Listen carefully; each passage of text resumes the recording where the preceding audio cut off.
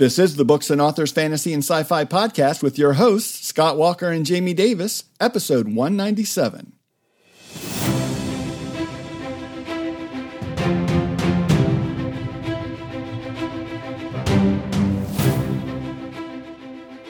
Hi, I'm one of your hosts, Jamie Davis, author of Fun Fantasy and Sci-Fi Reads. I am here with my co-host, urban and cozy fantasy author, Scott Walker. Scott, we've just been banging out some episodes here recently, just trying to get some stuff in before the end of the year. And we've got some great episodes that we've done and some more coming, especially this one. I'm really looking forward to that. Me too. It's been wild. I can't believe we've been doing this for a year.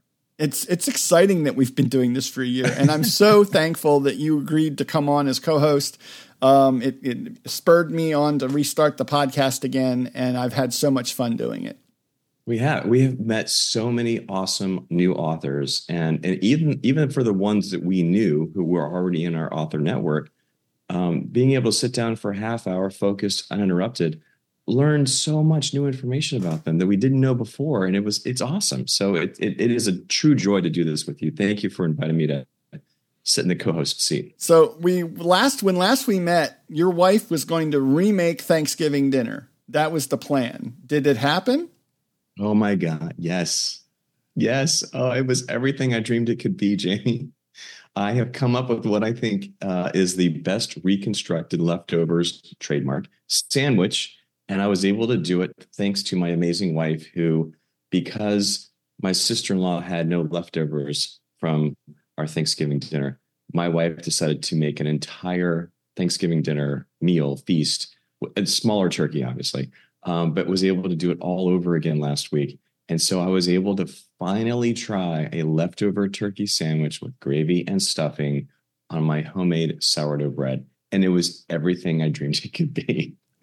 It looked amazing. I mean, you sent the picture and then tagged me in it, which was hilarious. I was like, what's there a sandwich with my name on it? I knew you were invested, my friend. I was invested, and it looked amazing. I mean, and I wasn't the only one who thought that. I mean, the comments on the post were off the charts. I mean, people were like, oh my God, that looks delicious. It was. I can't wait to do it again next year. What about you, my friend? What have you been doing? You've got Lone Wolf Squadron. That series is just rocking and rolling. You're on fire with that. Yeah. Book 7 stuff. Some book other 7 rolls out. What's going on? Yeah, book 7 rolls out right after Christmas on the 28th. So that's coming up. I've been starting to do teasers with some quotes from the book and stuff like that I'm putting out. So that's fun, and I'm excited. I'm actually rolling into the end of book 8 in Lone Wolf Squadron, which is called Cluster Command, which I think has a lot of double entendre meanings there because it's a lot going on in this book. But the 7th book in the series, a lot of people are waiting for it. And a couple people were like, oh, we're so sad it's the last book. I'm like, it's not the last book. I'm writing book 8 right now. And they were like, oh my gosh, you just made my whole day. So when you're having a reaction like that from a reader, it really is exciting to that they were sad it was ending and you tell them it's not ending and they get excited again. So that was kind of a cool reaction. That's like a home run for an author. Are you kidding me? I have had one or two people be sad when the last book in Little Yokai was published. I'm like, I'm really sorry. This is the end. The long arc clearly came to an end in book 6. The big question that the main character was facing, that all got resolved. I'm like, could I come up with a new direction for her to go? I could. But I felt like it was a really good ending and a good parting farewell for her and Keiko and everybody else that we'd met there. But I get that. It's so awesome when somebody's like, you can't possibly be done. I need more. So I'm curious, we've got the Christmas holidays and the other winter holidays coming up. What do you do in your family for that time of year? We typically hang out with my wife's extended family. They do not a formal family reunion, but they often kind of congregate around the holidays. So we'll do that this year. And, my oldest is home from college. So we've got all of the kids back under one roof now. And last night we did a fireside viewing of the Charlie Brown Christmas special. So we got everybody together. My wife made an amazing dinner. and we went into the family room. We sat down, started a fire, and watched this episode. Now, are the kids enjoying it the way you and I enjoy it? No, but that's okay. Like the holidays for me officially kicked off this week, so I'm very excited about that. How about you? We've got a lot going on. Just trying to pull some family things together. I mean, we go and we do Christmas Eve with my family and my mom, and we do Christmas Day evening with my wife's family, and then Christmas morning up till about 2 in the afternoon is just family at home time. So I think this year it'll be my wife and our 2 daughters. Our son, of course, is married and has his own kid, so they do their own Christmas morning routine. But we're excited to just kind of get everybody together again for a variety of different reasons. Yeah, because you've got grandkids, man. Yeah, I have one grandson, and we've got a boatload of toys, things that make things that make a lot of noise that are going back to his house. That I think my daughter-in-law is going to just love that. Batteries not included. Oh no, we included the batteries. That's no fun. Well, that's what, as grandparents, that's what you're supposed to do. Oh yeah, we spoil him rotten, but that was fun. We actually took him the cafe where I write. So if people follow me on Facebook, they'll see that I post pictures from me writing in the cafe every morning. And the cafe where I write did a cookie decorating hot chocolate day for kids, and you could make a reservation and show up. So my wife and I took him to that, and he's 4 years old, and he walked inside and he just looked around, and it was all decorated for Christmas. There was a Santa sitting over, being ready to take pictures. On the one side, there were people just handing out little cups of hot chocolate, perfectly cooled down for kids so that they could drink it right away. Cookie decorating at another table. We were making reindeer food and somewhere else. And at one point, he turns around to me and he goes, "Obi, I just love Hot Chocolate World." And it's like he named the place. He didn't know the name of it, but he gave it a name, Hot Chocolate World. So now I want to go to Hot Chocolate World. I know, right? So that's been our time. It's been a good time this year. Yeah, I saw the pictures of that on Facebook. It looked like it was an awesome time. Yeah, 100%. Yeah, well, listen, I want to get into this week's episode because we've got Rebecca Buchanan coming back on the show to talk about her individual projects aside from Cozy Vales. And I'm really excited to get into that. She's written some very different genres and even different types of writing. Why don't you introduce her for us? Yeah. So Rebecca Buchanan is the editor of the long-running pagan literary e-zine, Eternal Haunted Summer. She is also a regular contributor to Evoke, Witchcraft, Paganism, Lifestyle. Her fairy tales and fantasy, horror, mystery, romance, and sci-fi stories have been published in a wide variety of venues, and her third poetry collection is due in 2024. So yes, she is all over the map. This is going to be an amazing interview. Looking forward to learning more about her and her non-Cozy Vales writing. Let's get into it.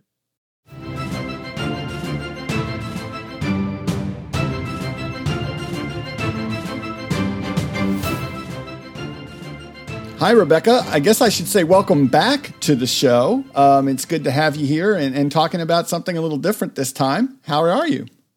Thank you very much. Thank you for having me again. I am good. It is bright and early here too, but I'm awake. I've had my Nutella and my toast, and I am good to go. Awesome. Ooh, Nutella and toast like that. Yeah, that's nice. Anyway, I would like to ask you to just reintroduce yourself briefly because folks might not have listened to the recent episode about the Cozy Vales anthology. So why don't you do that real quick? Sure. I am Rebecca Buchanan. I am the editor of an e-zine called Eternal Haunted Summer that is now going on its 14th year. I have published a number of short stories and poems. I've got 2 poetry collections out and 4 short story collections. And I just started launching my novella series, so I have a couple of novellas out now too. Holy moly. Okay, we have a lot to talk about. Clearly, I've been looking over your writings and the genres that you've been playing in, and you publish books in a variety of forms and genres. Let's start, though, because the sense that I'm getting is that all this kind of began with poetry. I'd like to figure out if my guess is correct. So how did you start writing poetry? Was that your first effort at writing? And how long have you been writing poetry? Poetry was my second effort at writing, but it was the more serious one because I grew up reading prose. I grew up reading sci-fi and fantasy, so that was very easy for me to start writing. I did not read poetry when I was younger. We didn't really get exposed to it much in school. So when I decided to start writing poetry, that was my serious writing. That's where I deal with, social issues and politics and all that kind of stuff is in my poetry. And my prose is just, it's more fun. I am in awe of poets. I can rhyme a pun sometimes, but other than that, I'm in awe of people that write in verse. And you've been doing that for a while. And in fact, you actually have a regular anthology of poetry that you've been doing since 2010. Can you tell us a little bit about that? The Eternal Haunted Summer. That one. Yeah, that is an e-zine. I've featured some of my own work in that, but it's mostly to feature other poets and prose writers and give them a chance for exposure. I can't pay very much because it's all out of pocket. It's $5, but it gives me a chance to explore other people's works and give them a chance to say, "Hey, here I am. Read my stuff." What's it like organizing something like that? Putting together a collection with different poets of different backgrounds. Most of the year, it's perfectly calm. I only have a 1-month submission window before the new issue goes up. So that month is absolutely frantic. I have to read all the submissions, and then I have like 10 or 20 days before the new issue goes up to make my final decisions, yes or no. And the newest issue, the one that's going up on the solstice, is a horror-themed issue. And I got more submissions for this one than I did for any of the others. So I've been plowing through the submissions, trying to figure out which of all this great stuff I actually want to feature, because I can't afford to feature all of it. And I have to get rid of some things that are actually really good. And I hate doing that as an editor. I hate turning down good stuff. But I do it anyway. I force myself to go through, and I just pick the stuff I really, really like, and I post that on Eternal Haunted Summer. Yeah, we had Courtney Bryant on not too long ago. And she's also overseeing anthologies. And she was talking about that process of going through all the submissions and trying to decide when in some cases you could almost flip a coin. You got 2 entries that are really, really good. And you have to decide because you've only got so much space for the books. Okay, so clearly my guess was wrong. Poetry was not your first venture into writing. What was your first venture into writing? As I recall, it was a short story in an e-zine called Luna Station Quarterly. That was the first paid story I ever had. I'm completely blanking what the title was at the moment because it was like 15 years ago. But that was the first paid one that I got. And after that, I was kind of hooked. Like, oh, I can actually get paid for this. This is awesome. So I just started writing fairly regularly and just keep sending submissions out and getting lots of rejections and sending more submissions out and just kept doing that. Awesome. What's that process like? From a skills standpoint of developing your voice and, really the mastery of writing itself. Did you see your writing change as you went through the process of submitting all those things?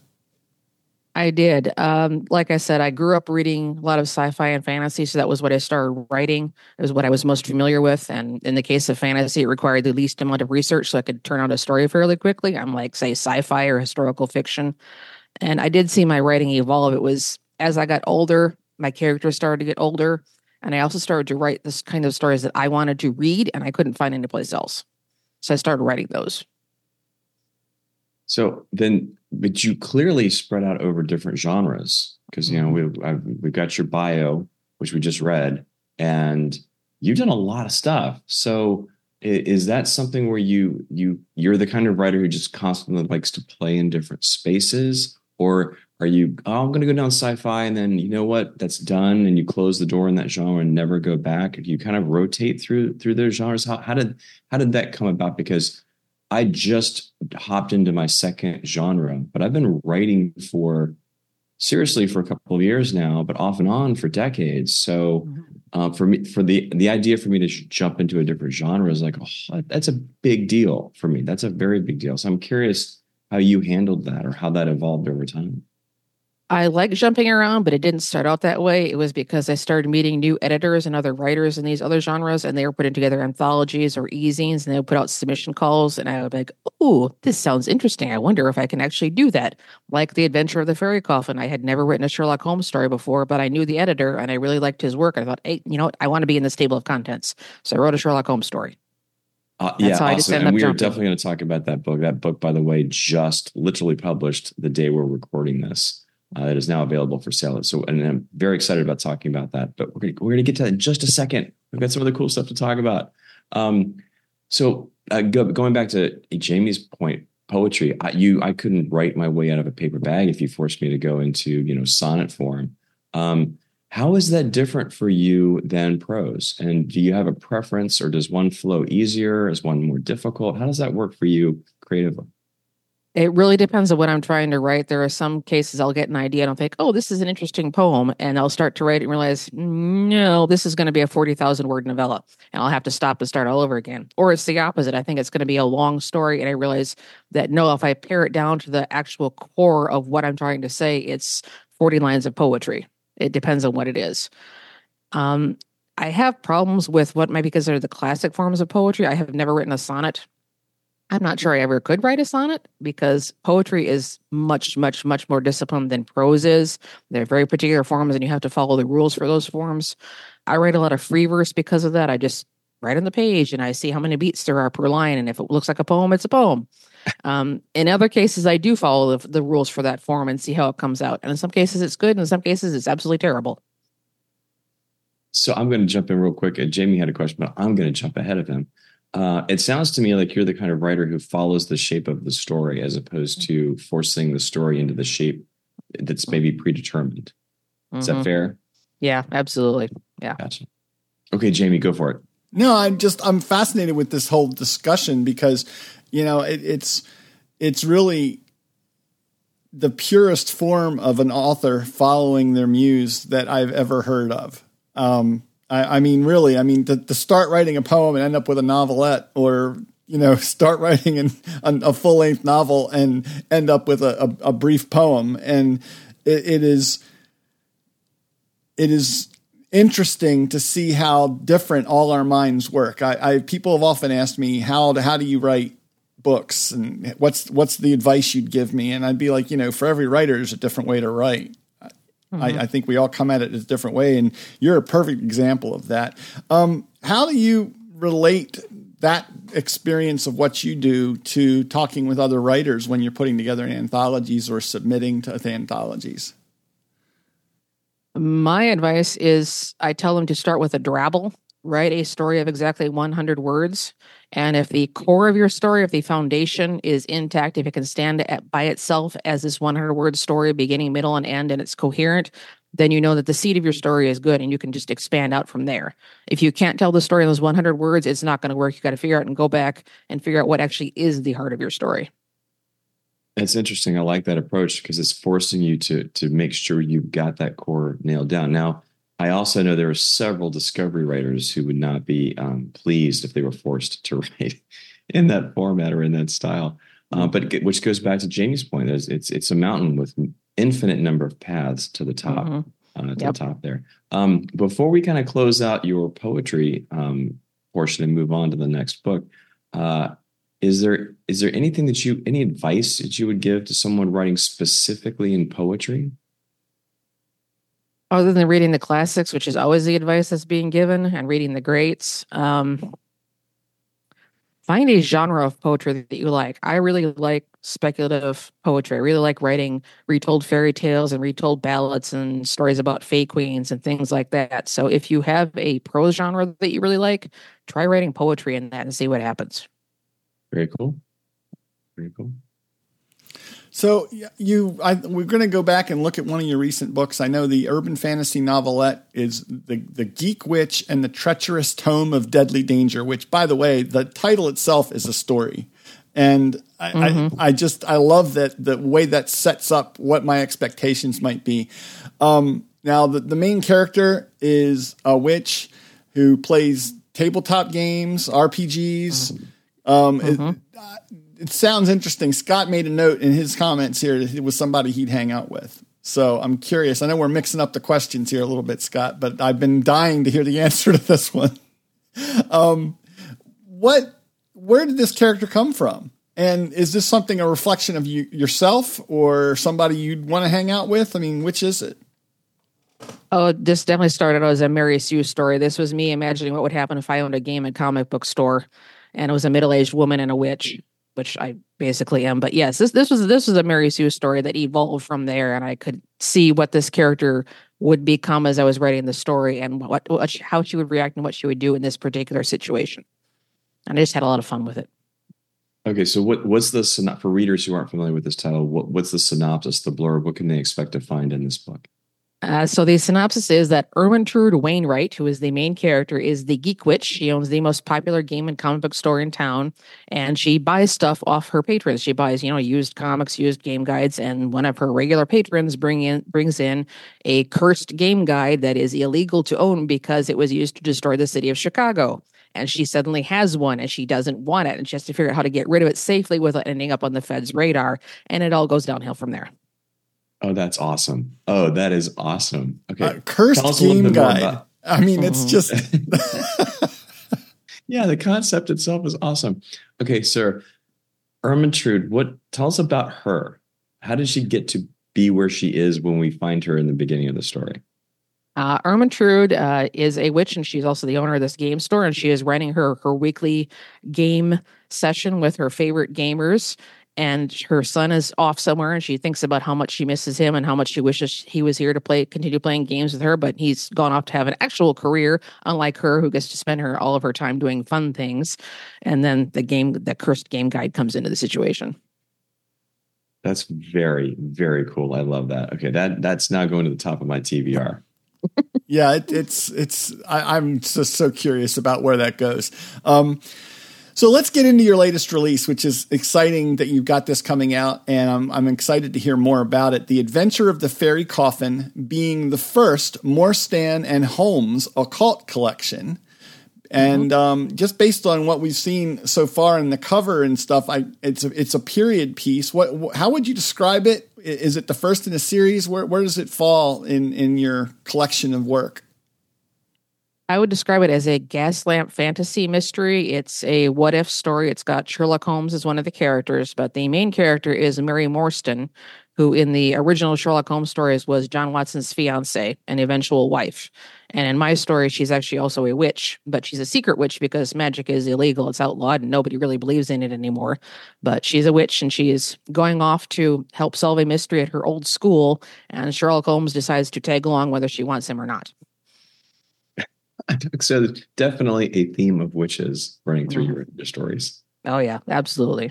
Okay, what was the inspiration for this? Where did this idea come from? This is another case of me hearing a call for submissions from one of my favorite editors. His name is John Linwood Grant, and he did a book for Belanger Books called Sherlock Holmes and the Occult Detectives, and they were looking for stories that had Holmes, but also had some kind of paranormal element. They wanted a second detective in the story to pair up with him, and that detective could either be an established character from the classical period, like John Silence or somebody like that, somebody in public domain, or you could invent your own detective to go with him. And I decided to invent my own, so I went with Mary Morstan. Sweet. Okay, so occult's a pretty big spectrum. Are we talking Cthulhu horror? Are we talking lighter? Like what? That's a good question, because people tend to who read this stuff tend to classify Cthulhu type stuff as weird fiction, and occult detective is like right next to it if you're on the spectrum of genres. So there's a lot of crossover between the two. Sometimes the occult detective is looking at Cthulhu stuff, and sometimes it's just ghosts, and sometimes it's something else completely different. Do you see yourself writing a lot in this with these characters, with Mary Morstan and Holmes? Because it says the first. I'm assuming it's part of a series. I had planned to write a series of short stories and then got sidetracked by other stuff. And then as soon as I passed this around to my beta readers, like, oh, where's the next one? I was like, oh, there isn't a next one. So now I have to go back and start doing the series again. So yes, there will be more, but it'll probably be late this year or next year before the second one comes out. All those pesky readers and the demands. Mm-hmm. You've got go ahead. No, go for it, Jamie. No, I was just going to jump in and you've got your backlist of books, your poetry, everything that you've done is pretty impressive. When you are switching, though, you've got multiple genres, multiple styles of writing. Is it difficult for you to switch back and forth? Do you finish one thing before moving on to the next thing? No, my writing is just like my reading. I tend to jump around between projects. It depends on my inspiration, the amount of time I have to actually write, and what the deadlines are. Like for the Cozy Vales anthology that I worked on Scott with, I actually had a gap of time in August. So I wrote my short story really quick in August and then submitted it for review for the Cozy Vales anthology, and then went back to the project I had already been working on, and then stopped working on that to work on something else because I was inspired suddenly to write this great novella that I had in my head. So now I'm working on that too, as well as a couple other short stories. So my head is all over the place. Clearly it's working though. Can't argue with the process. Yeah, I was just going to say that is, like we said, different writers, different themes. I could not do that. In fact, once I switched between genres right back to back without doing anything in between to kind of clear my head, and I wrote a completely off genre version of an urban fantasy story that my beta readers immediately canned because they were like, what the heck is this? This is like young adult dystopian angst. We don't want that. And I went, well, that's because that's the last thing I wrote before I wrote this. And I just carried the mood right on into the next book. So I know that's just impressive to me that you're able to shift gears like that. It can be a little frustrating sometimes too, because I'll want to finish something and I can't because there's a deadline coming up for something else, or because I only have 2 days to write something. So I have to put out this short story really fast, and I wanted to be working on this longer project instead. So sometimes the jumping isn't something I want to do. So speaking of forms, going back to that real quick, you talk about the latest book, novelettes and poetry. You tend to skew towards the shorter form of fiction. Is that intentional? Is that just kind of how the story shape takes form for you? Is that do you have aspirations to write longer form? I started out trying to write longer forms when I first started writing 15 or 20 years ago. I was like, ooh, I have to write this big epic fantasy that's 3,000 words or 3,000 pages long because that's what everybody's doing and that's what real writing is. And then I realized I do not have the brain power or the time to write these big epic fantasies. So I started switching to shorter forms. I started doing short stories and novelettes and realized I have the time to do this and my stories are actually that length anyway. So that's what I'm going with. Yeah. So it's interesting because I was struggling to finish a novel, and then I was struggling to finish a novel that I liked. And I realized early on in my career that I was really trying to do too much too fast. And I wanted to jump into the Olympics without even trying to practice and really do the endurance that I needed to do. And as soon as I began writing flash fiction, I realized I could come up with a concept, I could write it, I could edit it. And in less than 2 hours, I have a finished work. Not a great work, but one I was comfortable sharing with the public. And writing a flash fiction a day for over 3 months, I was beginning to build that writing muscle that I really needed and didn't know I was missing. And so I worked my way up to eventually writing an actual novel that I thought was salvageable and was worth editing. And that, for me, that was the tipping point. I for years, I'd struggled to even though I plotted, even though I planned everything out, did my world building, did my research, something about trying to write a full novel out of the gate was a struggle for me. And the flash fiction project I did back in 2015, I'm just going to write one a day. I don't know what the genre is. I don't know if it's going to be exactly 1,000 words, more, whatever. That was the flashpoint for me. And it really opened the door for me to be able to move on to larger pieces where I couldn't just finish it in one day, much less a few hours. So that's interesting. I totally get exactly where you're coming from.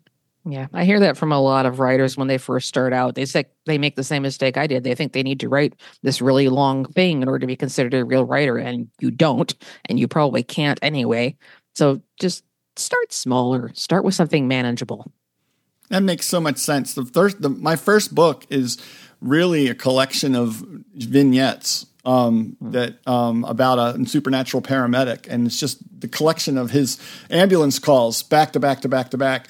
That I then wrote a story in between the chapters where he's on ambulance calls, and became a whole series eventually.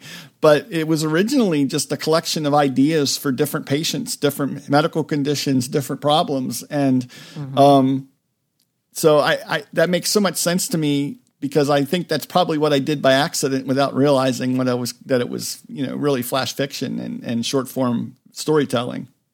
Hmm. Two of my favorite authors, Blaze Ward and Leah Cutter, who are actually a husband and wife, both have separate writing careers, and they do that a lot with their works. They also write longer stuff, but they also have lots of short story collections, and I really like those. It's an overlooked form. One of the things Courtney Bryant mentioned on the last episode we had with her was that short stories traditionally have been the gateway for authors who went on to become amazing voices in their genres. And that ability, the number of anthologies and short collections being published, almost non-existent. And, to go back to our earlier point about jumping from zero into a full novel, short stories are an awesome on-ramp for authors who are just getting started. They can explore their voice in a very short period of time in a shorter piece. It's much more manageable, to your point, Rebecca. And I love the fact that we're coming across authors like you and like Courtney who are actively supporting those on-ramps and providing those on-ramps to new authors because of your efforts, because of you opening the opportunities for these short pieces of fiction to make it into the world and the collection. So good on you for that. Good for you for paying it forward and supporting the newer voices out there. Thank you. And I do like reading the new stuff too. I like discovering new writers. Well, so do we. While we're talking about shorts, really, I mean, that's why we do the show, honestly. Finding new writers and books and stories for us, but also by default for the listeners of the show who are readers. And, we want to spread the word about those things. And we had just chatted with you and Cassandra Sterling and Scott about the Cozy Vales project, Winter Tales from Cozy Vales anthology. That was a couple weeks ago. That's been out for a couple of weeks now, and you contributed a short story. Have you gotten any reception? Have you heard anything back from readers about that? I've gotten feedback from one person on my story in particular. The response to the anthology as a whole has been very, very good. 5-star ratings, lots of downloads. My particular story did get one comment, which was it reminded the reader of The Wind in the Willows, which is like one of the highest compliments I could possibly get, and it hadn't even occurred to me that it might read like that. So that's very cool. Wait, you didn't make that connection? No, I did not make that connection. Oh my gosh, because I read it, I was like, oh, I know exactly what she's going for. Again, clearly I'm not guessing well this morning. Okay, all right. No, that fascinates me too, is the things that we'll write and then somebody will come up and say, hey, it reminded me of this. And we're like, really? It did? I didn't see that at all. It's really interesting to me how readers read our stuff as opposed to how we read it while we're writing it. Agreed. Well, and it's our brain. I'm a discovery writer in a big way. I plot out very loosely what's going on, but usually by the middle of the book, something has derailed. Some character has changed something, or something new has inserted itself into the story, and I've come to 50 some odd books in. I just believe in my subconscious. I believe in that hidden story inside of myself that something's going to happen that's going to connect all the pieces together by the end. It happens every time. I don't know what happens. I don't know how it happens, but people seem to like what I'm doing, so I'm not going to change that. Mm-hmm. Yeah, yep. There's that leap of faith into the darkness, and you just got to trust that somehow you'll figure it out, that you'll find the other side across the ravine. Yeah. Yeah, I think that's another interesting thing about the writing process is the difference between the pantsters and the plotters, and how I really don't think there is a firm divide between the two. I think we're combinations of those. And I think people who try to stick to one particular form, like plotting, are going to bog themselves down and not really be able to get started or even finish their project, because they're going to be focused on having it all plotted out exactly the way it's going to go. And as they're writing, they'll find out, actually, no, it's not going to go that way because this character is going to sabotage your story. Yeah, that's fair, because even though I'm a hardcore plotter, I've done 10, sometimes 18,000 word outlines before for a 60,000 word novel. I sometimes I go overboard, and even then, to Jamie's point, I'll hit up on like, you know what, there's a way to make this better. There's a new idea that I have, and it's an idea that will make the book a better experience overall. So I end up changing it, even though I've got this really detailed map to follow. At some point, I'll take a little detour. I don't tear up the map. Yeah, I find my way back to the main course, but I do end up taking detours. Well, and you're right. I mean, I have a beginning and an ending. I always know where it's going, but I think it's the journey to get there that's different for me every time. And Scott, it sounds to me like if it snuck up on you, then it's going to sneak up on the reader too, and that's a good thing. Totally. Say, Rebecca, what do you have plans for 2024? You said, okay, I'm going to write a sequel now, apparently, to The Adventure of the Fairy Coffin. Yep. What can readers expect from you next year? So the next novella, the one I'm working on right now, and which is almost done, is called Malkin, A Case of Magic, Espionage, and Two Curious Cats. And that is sort of an alternate World War II with magic and spies. And the main character is a woman who can shapeshift into a cat, but it's a secret. She hasn't told anybody. So that'll be out probably end of February, early March. I have plans for another Cozy Vale's Tale, which I think is going to be about a Queen's Scout. He's going to be running around the kingdom, solving mysteries and helping people. And he's going to be a centaur character, which I have never written before. So that should be cool. What else do I have planned? Oh, another poetry collection and probably one more novella, but I need to figure out which in my list of novellas I actually want to write next. Great. Well, I'm just going to say it on behalf of all the Bard Toad fans out there. You have to write another story. You cannot leave all those beloved characters in that floating island vale for too long. We want a sequel. We want to go back there. All right. I will write another Cypress Vale story too. Thank you.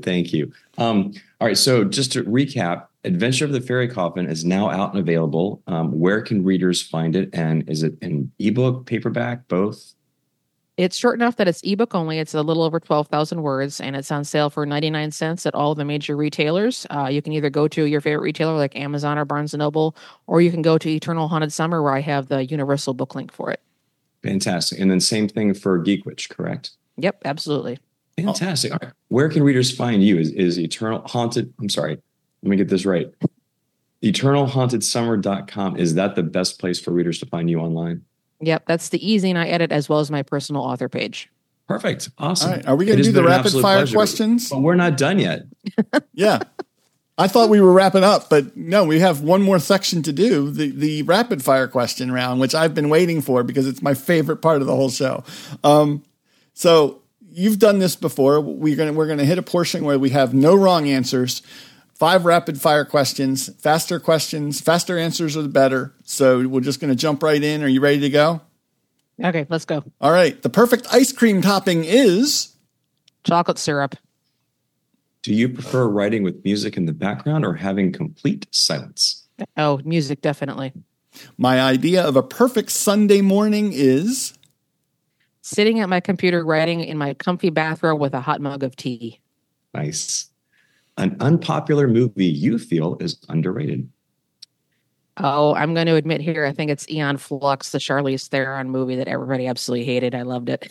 Nice. I approve. Favorite color? Blue. Awesome. Well done. Thank you for joining us this early on this. Well, it's early for us. I don't know when listeners are listening to the episode. It's early for us. Thank you so much for joining us today. Thank you very much for having me back. It was a lot of fun. Always. And we'll have you back next year because it sounds like you've got more stuff coming down the pike for readers. Yep, absolutely.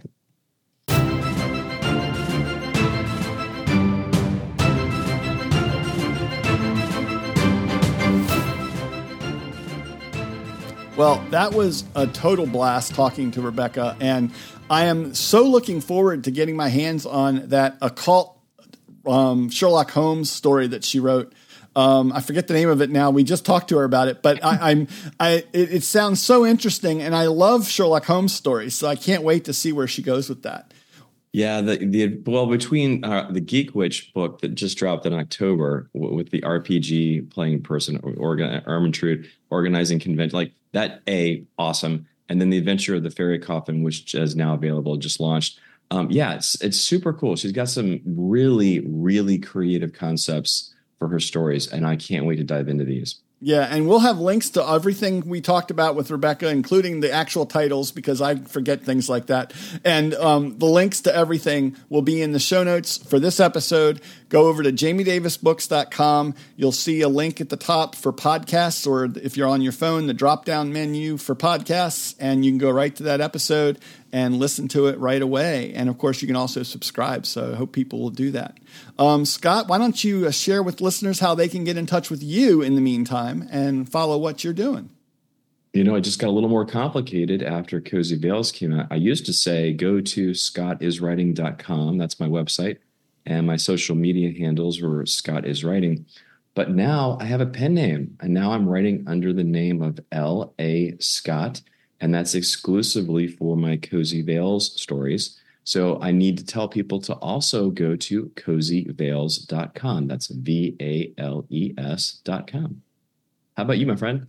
Well, I things are getting complicated for me too, but I'll talk more about that in the next episode. No, you can't. No. Let's tease them a little bit, right? No. Okay. Well, I know I've got a new community I'm starting that's going to be called Jamie's Fun Fantasy Family, and I'll have links to how to get to that coming up here soon. It's free to follow. There is an opportunity if you want to share some extra for paying for my hot chocolate addiction or whatever, you can do that. But it's all going to be available. I'll have a link for everybody in the next episode. But in the meantime, go to find me at jamiedavisbooks.com. And of course, my Fun Fantasy Readers Facebook group as well. And check out the podcast, definitely, for our other episodes. There's a lot of great authors and great books to find there. Until next time, I'm Jamie Davis. And I'm Scott Walker, and we are asking you to keep on reading and keep listening here to the Books and Authors Fantasy and Sci-Fi Podcast.